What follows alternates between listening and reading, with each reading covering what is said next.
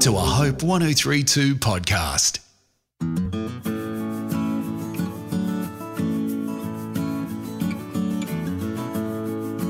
Hello and welcome to Australia's Invisible History, the podcast where we make the invisible visible. I'm Katrina Rowe, a broadcaster, author and storyteller.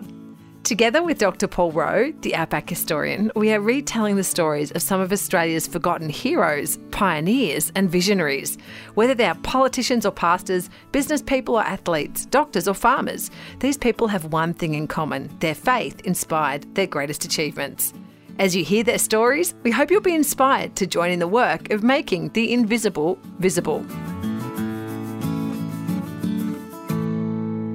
Today's story starts in Adelaide, where Sister Janet Mead was a teacher and nun who pioneered the concept of a rock mass. She wanted to modernise the Catholic Mass to appeal to more young people, and it was in that context that she recorded the song that would make her reluctantly famous. She began this extraordinary experiment of making up rock masses in the early 1970s. She saw this as a way of connecting with this generation that were being sort of alienated from church, I think, in that era. And so she saw this as a way of reaching out to them. She never anticipated her rock version of the Lord's Prayer would become such a big hit, and she didn't enjoy the media attention she received. But she was much more than a one-hit wonder. She was named South Australian Citizen of the Year in 2005 because of her work with the homeless.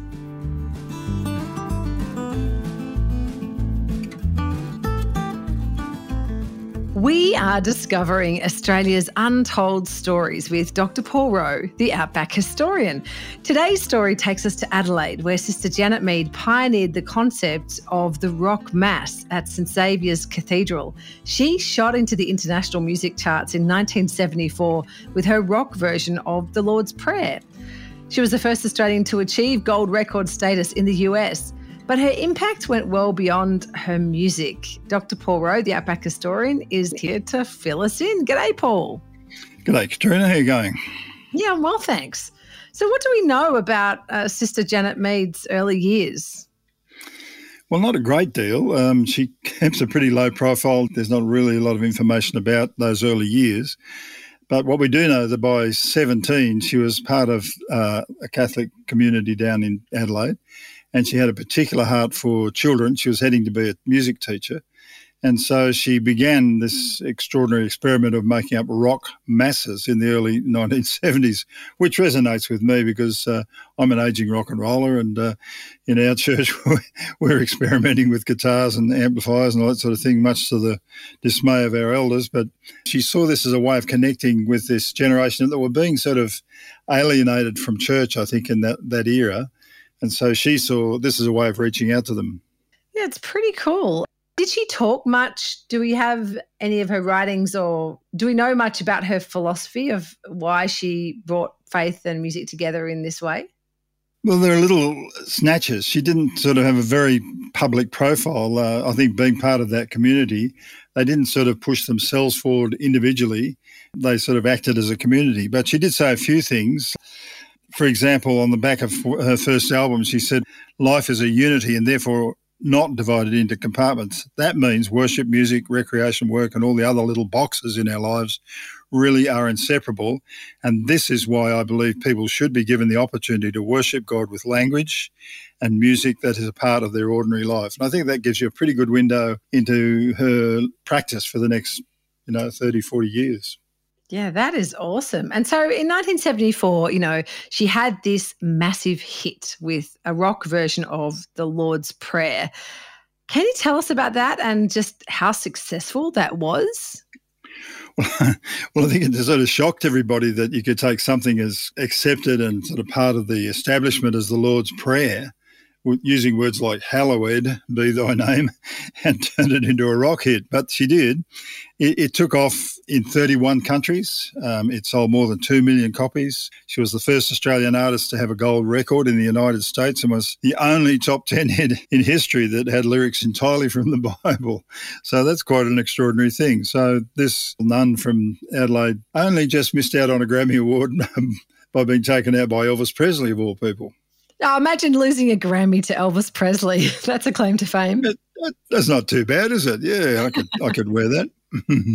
And so she was in demand to tour, and she could have made more music, but instead she actually kept teaching at St. Aloysius. What does that say about her character, Paul? Well, I think it goes back a long way, Katrina. She was part of the nuns called the Order of Mercy, and that goes way back to the very beginnings of our settlement in 1788. There's a girl called Catherine Macaulay born in Ireland. She was orphaned, raised by Quaker parents. And the Quakers were known for their social action. People like Elizabeth Fry were working in the prisons to try and change things for women in the early 1800s. And so I think she caught some of that spirit. And when she was left a legacy by her adopted parents, she put it immediately into buying a house and setting up a house of mercy for girls who were on the street, girls who had no work, who were very vulnerable, because Ireland was in a big mess at the time economically. There was great famine and there was great suffering in Ireland. And so she was doing what she could to meet it. And the Catholic Church eventually caught up with her and said, you need to become an order. So she became part of an order. But they spread around the world with this same heart to help the homeless, the poor, the oppressed. And she made a rule in her order that they didn't live in enclosed communities, but they actually embedded themselves in those communities that they were serving. So all around the world, they were known as the walking nuns because they got out and about. And I think she was part of that group. She joined it in Adelaide. They sort of shaped her life. And so a lot of what she did, she decided in community, not just as an individual. So the rock world, it's your individual stardom that matters. But she said, no, I'm part of a community who is serving people, and I'm going to choose that path because it's a bigger story and much more permanent than just being a rock star for overnight. Yeah, well, she was also quite politically active, wasn't she, in supporting people in society who were having a tough time? Absolutely. Again, that was part of the Mercy Nuns philosophy. They were on the cutting edge, if you like. They were around the world. They were known for being in the action. And so she was in the action a few times publicly. One was when Patrick Stevedore and company sacked their workers. She stood with them and tried to raise money for those who were out of work. She was part of the anti-Vietnam marches of the early 70s. And wherever she could, she stood up for the Aboriginal people. When she did go public again, it wasn't to create another hit, but to do what she could for those who were helpless. She sang songs that were about helping people. So she said, I like singing protest songs because we should protest about things that are wrong and we should stand up for what's true. And that's what's going to strengthen our country. And I like that about her. She was offered a tour of America and all, so I think she could have done the whole rock star bit, but she turned all that away, put the money to charity and got on with her calling as it was in teaching kids. And so she passed away in January of 2022. How do you think we should remember Sister Janet Mead? Well, that's a good question. I mean, obviously when it hit the headlines all around Australia, that was remarkable. So she hadn't really had much public profile apart from those incidents I mentioned. And it says to me that she was well remembered for, that hit, but then perhaps bigger than the hit itself was the thing she used, the Lord's Prayer, which you can't get more sort of close to the heart of Jesus than that. I mean, it came from the lips of Jesus. He said, this is the prayer I want to teach my disciples to pray. And it's probably the most prayed prayer in history. So it's known all around the world. And I think when all's said and done, it won't be so much that she had a hit in 1974, that here's a woman who could match it in that world, but rather busied herself and chose to invest her life on behalf of other people. And it's lovely too that in 2004 she was named the South Australian of the Year, not for her music, but for decades of caring for the homeless. Exactly. I think that's it. And she should be remembered for the greatness of her life, that she served the poor and the outcast and the lowly. Thank you so much, Paul. Okay, you're welcome. That's Dr. Paul Rowe, the Outback historian. We've been talking about the life of Sister Janet Mead, the Australian rock star nun who dedicated her life to the homeless. You can find out more about Paul Rowe and his work at theoutbackhistorian.com.au. Thanks for listening to episode 17 of Australia's Invisible History, the podcast where we make the invisible visible. In episode 18, we'll meet the orphan who became a millionaire.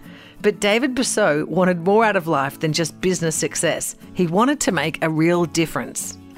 Cyclone Tracy came and wiped out Darwin. He took a team of his builders up there to fix things. And in the middle of the wreckage there, I think he began to look around and think, this is worthwhile. This is something I can do with my resource, my strength, my entrepreneurial skills. I can actually help people. In our next episode, we'll find out how David Busseau founded his development charity, Opportunity International, and helped thousands out of poverty. I hope you'll join us.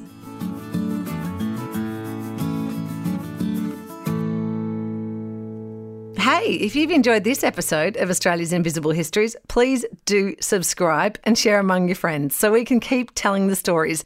Plus, you can find more details and useful links in the show notes. Hope 1032. Thanks for listening.